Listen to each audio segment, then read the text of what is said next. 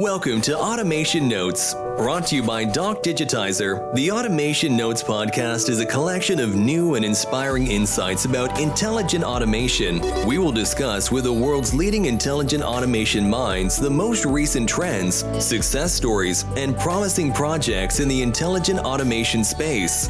But before we dive into today's show, if you want to take your automation projects to an all-new level, leveraging critical data locked in your documents, photos, or emails, visit DocDigitizer.com and find out how you can deploy the world's most reliable intelligent document processing platform in less than one day. Thanks to its proprietary technology, using the most advanced AI breakthroughs in cognitive automation, natural language processing, and a built-in expertly designed human-in-the-loop, DocDigitizer offers the world's first all-inclusive intelligent document processing platform. They also offer unusual features like handwrite support, complex table data extraction, fraud detection, and out-of-the-box integration with UiPath, Blue Prism, Automation Anywhere, and many other automation tools. So stop spending months getting datasets and training models to deploy an IDP tool and then end up with costly human-in-the-loop data validation on every single document. But don't just take my word for it. Take the word of leading global 2,000 organizations, all loving and using DocDigitizer to unlock hyper-automation over complex and unstructured mission-critical processes. Head over to DocDigitizer.com and start your all-inclusive IDP journey. But it is now time for one more incredible Automation Notes show. Hello and welcome to our show. My name is João Fernandes, founder and CEO of DocDigitizer, and I'll be your host for today's episode of Automation Notes. Brought to you by DocDigitizer, Automation Notes is a podcast that collects new and inspiring insights about intelligent automation, and where we will share and discuss with our guests the most recent trends, success stories, and promising projects in intelligent automation. Today we have as our guest Manuel Nunes, automation consulting lead at Roboyo. Manuel also was a guest in our season 1 in Portuguese. So I have high expectations for this episode. Manuel episodes on our first season was the most viewed episodes of all the episodes on season 1. So I hope this can spice up this episode, and Manuel, you should try as much as possible to win more audience with this new episode in English. So thank you very much for being on the show. Thank you, and thanks for setting the bar so high. A lot of pressure. I think it will be easier for me because I'm an immigrant for about 10 years. It's actually my 10th year this year, so I think English will be way easier than Portuguese nowadays. Fantastic. And perhaps we can start there. Can you share with our audience who you are and what you do at Roboyo? Yeah, very cool. So, so my name is Manu. I'm the regional consulting lead for South Europe at Roboyo. So that's really at the moment Iberia, where we have quite a big team, and Italy, where we're ramping up like in the market. So we recently launched. And I'm working in intelligent automation from the very beginning, right? It's my 7th year now, and I actually started more on the technical side as an RPA developer, working a lot with Blue Prism back in the day, and today I actually lead like our advisory team. So all the topics around the technical implementation that my colleagues do that touch like topics such as scaling, how to discover potentials, how to set operating models, how to actually create some, gamification around the whole topic that sits with my team.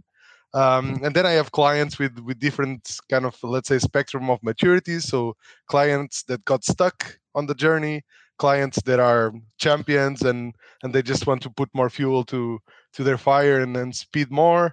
So it's quite interesting. And maybe a little word about Roboyo. So we are the world's largest intelligent automation pure play. So at the moment we are roughly 500 people that only do intelligent automation. And I think like many companies in the field, we started, with RPA back in the day, and now we have kind of all of these cool technologies where I know you're quite familiar with them as well. that create this hyper automation ecosystem. So such as process mining, intelligent document processing, business process automation, and basically we use all of those to deliver process automation for our clients. Fantastic. And you mentioned hyper automation or intelligent automation, so that there are a lot of terms. What can you share about this? And how is this impacting Roboyo's strategy? Because you guys were, I would say, pioneers on offering this huge toolkits of intelligent automation. So what can you tell our audience about this space, and how you guys are handling it and making it an offer for the market? Yeah, good question. So I think, people use intelligent automation and hyper automation kind of interchangeably nowadays, right? So maybe starting a little bit by defining the term. So in hyper automation, I think it's a word that was defined by analysts, and sometimes I think it's seen a little bit as with some let's say skepticism around LinkedIn. So I've seen a lot of posts around that.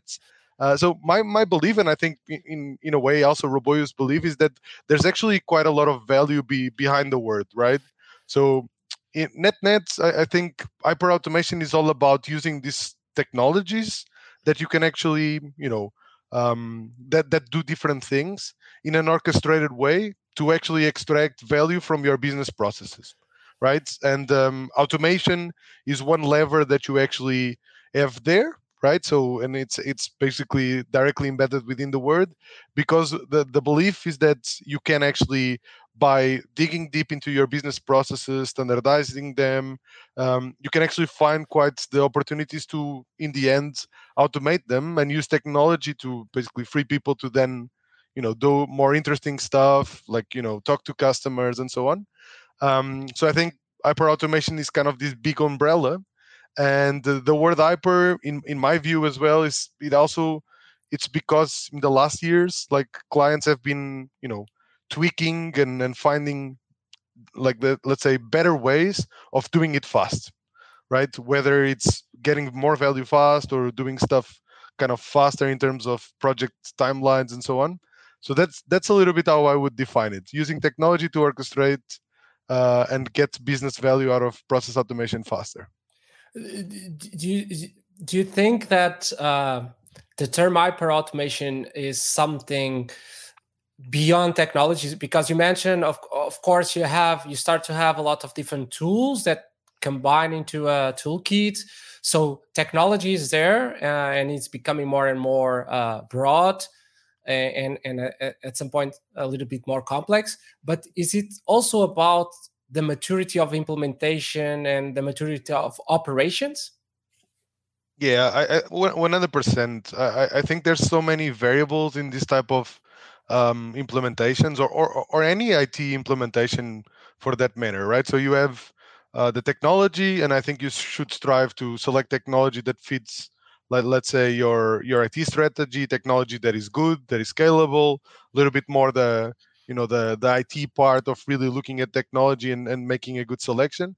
But that alone, it's not enough, right? So I think bringing people on the journey of kind of implementations and transformations, it's so important, right? Because you can try all the coolest technology in the world, if people don't use it, people don't kind of buy into the topic, whether it's people that sit on the implementation side that actually make the, let's say, really the magic and create the quality on the implementations, or the key users in the end, right? I think you need buy-in from everyone.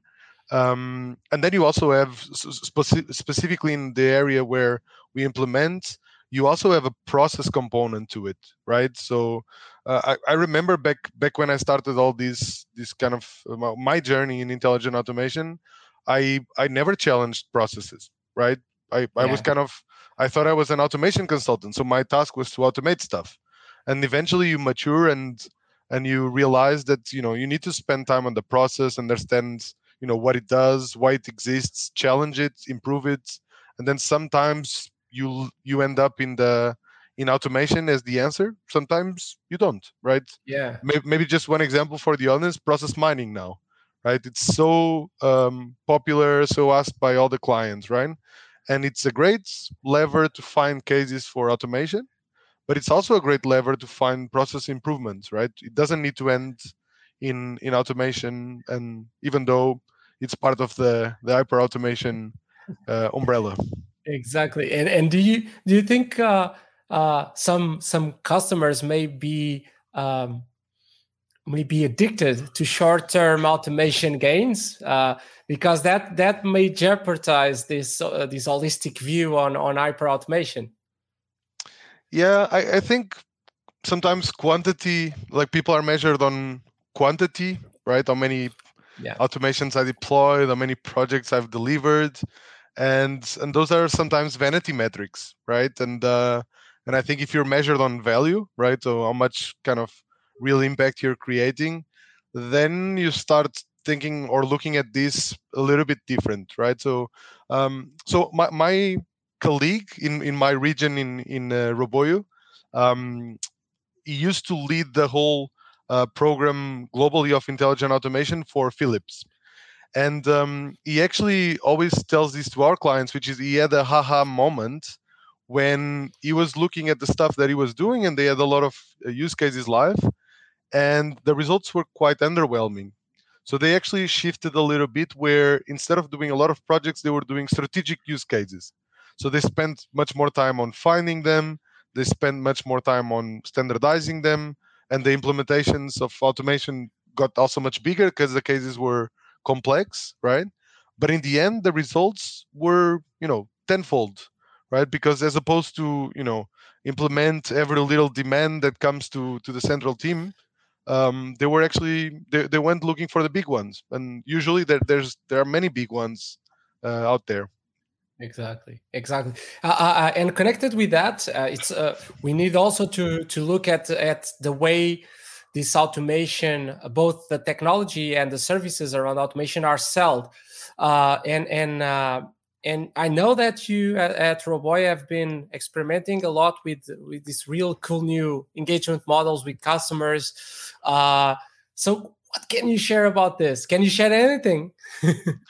I can share a couple of things, yes, and I think it's very much connected with this kind of last question of value, right? So I think our point of view was to move a little bit the conversation of what's a day rate, what's how much time do I need to actually put the project live, right? And what we wanted to do is a quick and easy way of allowing clients to remove the barriers of entry to automate, and put our skin in the game in terms of, we put ourselves in the same boat as the client, so we risk part of the fees of our engagements, and we basically tell the client, if this is not a success, okay, we take the risk. If it's a success, you pay the normal price, right? It's not even that they are overpaying the cost of the engagement. So maybe I'll give you a couple more depth there. So the first service that I think is quite innovative, it's called plug and play automation, which is essentially the Netflix of automation. So what we did was we looked at our portfolio of services, and we have, the part of discovery where you find use cases, the part of implementation where you implement them, and the part of support where you maintain them. And we just said, instead of selling these as separate blocks to the clients, and then we always have this admin effort of, the client wants to kind of really scope it differently, and then etc. We just wrapped everything into a kind of a subscription fee monthly. The clients only pay when the process goes live. So if running on the assumption that we select very good processes, the return is immediate, right? Because the moment the process starts to give benefit, that's the one we start charging. And basically, the only thing that we need really from the client in order for us to get started is a list of cases that we want to explore and onboard on the system, right? And for the client, it's really kind of worry less, right? Because you can, really bring us to run the automation, and the client runs like its normal business. And for us, it's basically a way to tell the client that we are willing to do projects at our own risk, right? If you trust in us, because we trust in our ability to get stuff to production, to deploy it quite fast, and to then unlock the value. So that's one example that I think it's quite innovative, and I think more on the outcome-based fees, which was another question there. It's, for example, there's many assessments that sometimes the clients see them as a barrier of entry to actually start the whole journey, right? Why should I pay, like, let's say, for an assessment to find use cases when I can just, source ideas from the functions and let them, submit ideas? And what we've seen when we actually compared in our clients, the clients that do a structured assessment in the beginning versus the clients that source ideas from, let's say, functions that might not have the full awareness on the topics, is that clients that take the time to do the assessment, they have longer programs, they have more value because they prioritize the program, let's say, in the right order, so they automate the most valuable stuff earlier. And in general, they can create more awareness than the kind of the teams that just wait for demand, right? And so we decrease the barriers of entry there. We tell the clients, we do the assessments like much kind of, let's say, at our own risk, because we know it's going to be valuable for the client and ultimately for us as well as a professional services provider, basically. Exactly, and that is a fantastic move, and some fantastic ideas and insights. I would say that the market itself is very anxious to get some framework that is proven, so they can kick off their projects, because at some point most of them don't know how to start, and they look for ways to start, but probably those ways are not the best ones. So if you have this kind of knowledge base and experience in deploying this over several industries, I think your customers will benefit a lot for having those skills up front in the project. Because if you start the project like that, you'll most definitely then speed up the process and get more out of the automation. And I think this is very connected to some of the initiatives that you are doing by launching an operations center. Can you tell me a little bit more about what you do at your operations center, and how is this helping your customers on their automation journey? Yes, so it's connected again with speed. So one of the kind of the biggest feedbacks I hear on from clients is we had a very good journey or a very good speed in the beginning, and then we reached still, let's say, a certain number of processes in operations that now operations is consuming the capacity I have to actually tackle new projects, right? It's nothing new. It's probably now a little bit new in our field because we're reaching that point of maturity. But from an IT point of view, right? Once you have stuff in production, it doesn't run itself. You need to maintain it.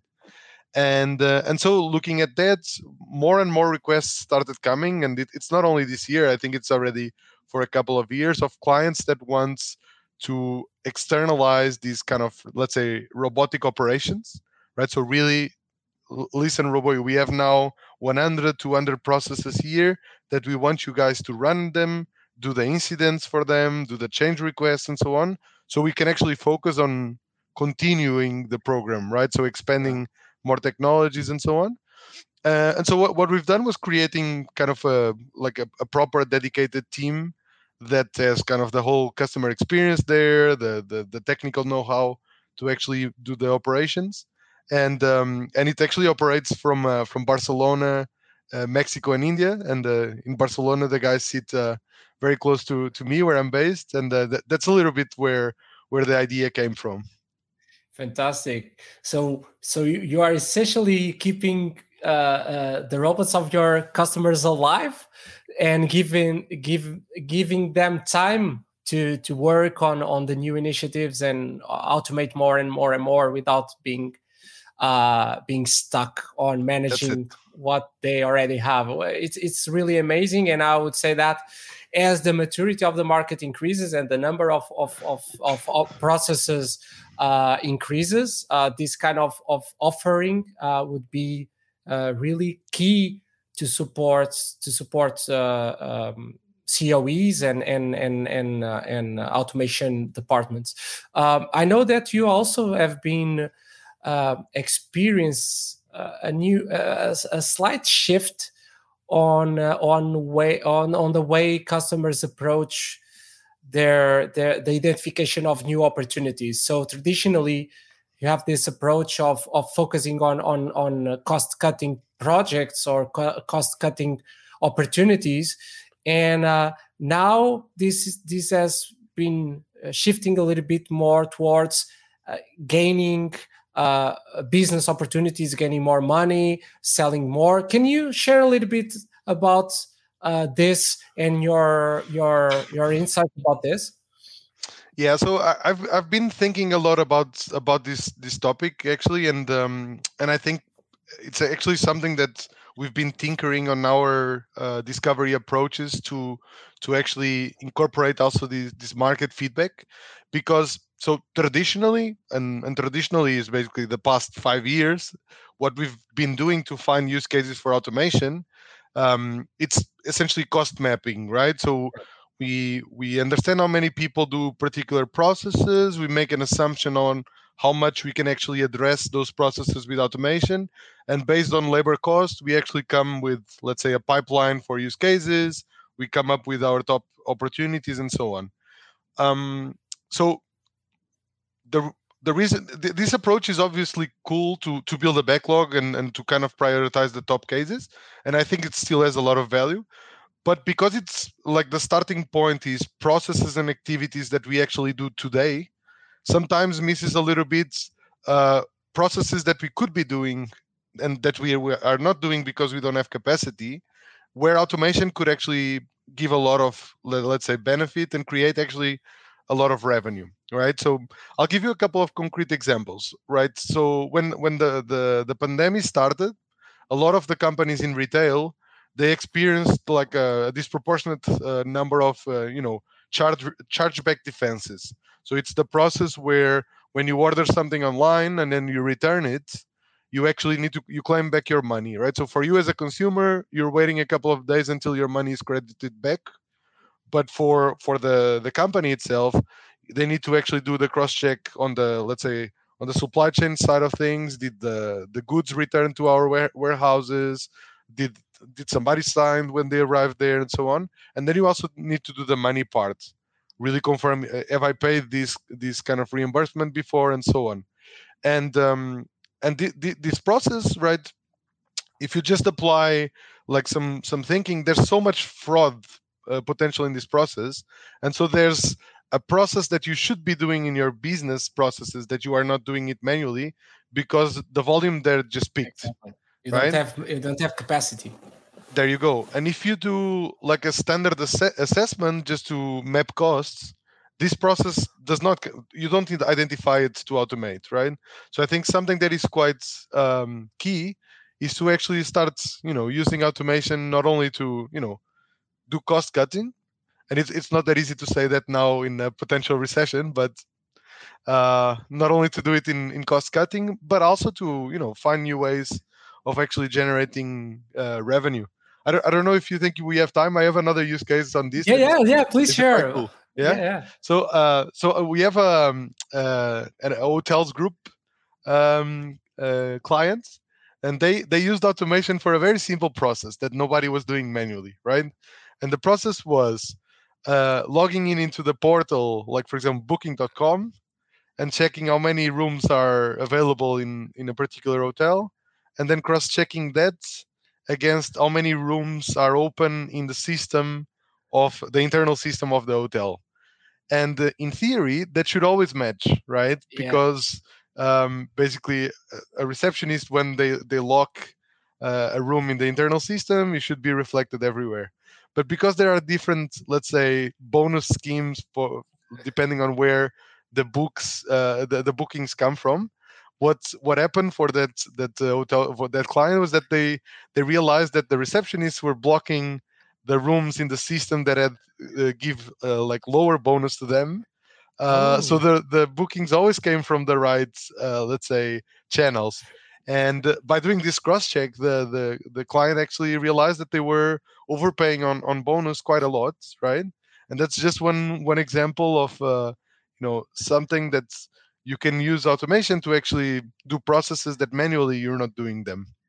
yeah, very cool example. And let me also share that we have been also noticing this when it comes to the lead time of processes. So, in there are quite a few processes like loans processes in banks or claims process in insurance, where we see at DocDigitizer that customers value a lot the speed time of those processes. So through automation, they are able to collapse the time they take to answer customers, and that by itself has a value that is way above the cost savings that they have on their back office. So yeah, I must say that the way we identify the processes need to change, need to be more holistic, and need to spot these kind of opportunities that can go not that don't focus only on cost savings. And I completely agree with you. It's like it's a sea of opportunities if we look at automation as an enabler and not really as a cost cutting tool. Going and now moving to the future and outlooking the trends, where do you see intelligent automation 5 years from now? Yeah, I think this is always a tough question. I think in if I'm thinking whether 5 years ago I would have guessed where this is now. So just to see so the audience also has some level of confidence on my predictions. I think probably 5 years it's quite hard to say. I do think that the biggest trend I see is orchestration, right? So not thinking about anymore about technology separately, but actually putting all together, right? And looking at the processes end to end, and some part is done with RPA, some part is doing with IDP. So I think orchestration will be a big one. It's already there, but it's not there to the scale and quality that I think really makes it adopted. I think another area that I've been thinking a lot is process mining, for example, gives you the past, right? Gives you the historical data. But I think we still don't have a tool that gives us the future, right? So process simulation. And I know that a couple of our BPM partners, Appian and the Bisaji, as an example, they're kind of playing with a couple of these features, and I think they're going to be very cool, which is let's say in supply chain is very cool. I have my process completely mapped out, right? And now I can, like, let's say, do modeling and do kind of, let's say, scenario testing with my process. What happens if my the kind of the price table of these goes up, and I have a bottleneck on this step, on that step in the future? How do kind of, let's say, my throughput reacts? I think this will be quite cool once we actually have, let's say, digital twins from offline processes, let's say online, that we Yeah. then can test them in a much more kind of end-to-end way. Because now test automation is started to be applicable to to kind of automation processes, but it typically tests a component of an end-to-end process. And I think in the future you're going to be able to test end-to-end processes in a simulated way, and I think it will be quite cool to be able to do that. Fantastic. I always like to ask our guests to share some suggestions of a book, podcast, or person to follow, so our audience can know more about this space. What are your suggestions? Um, hmm.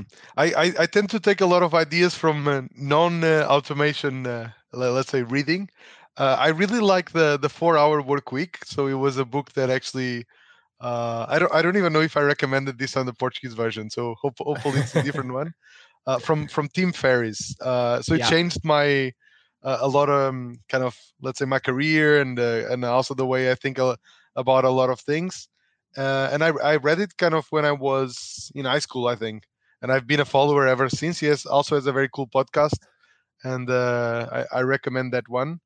And then there's a very cool book also from Richard Feynman, which is stories about his life, which is called "Surely You're Joking, Mr. Feynman," which I would recommend as well.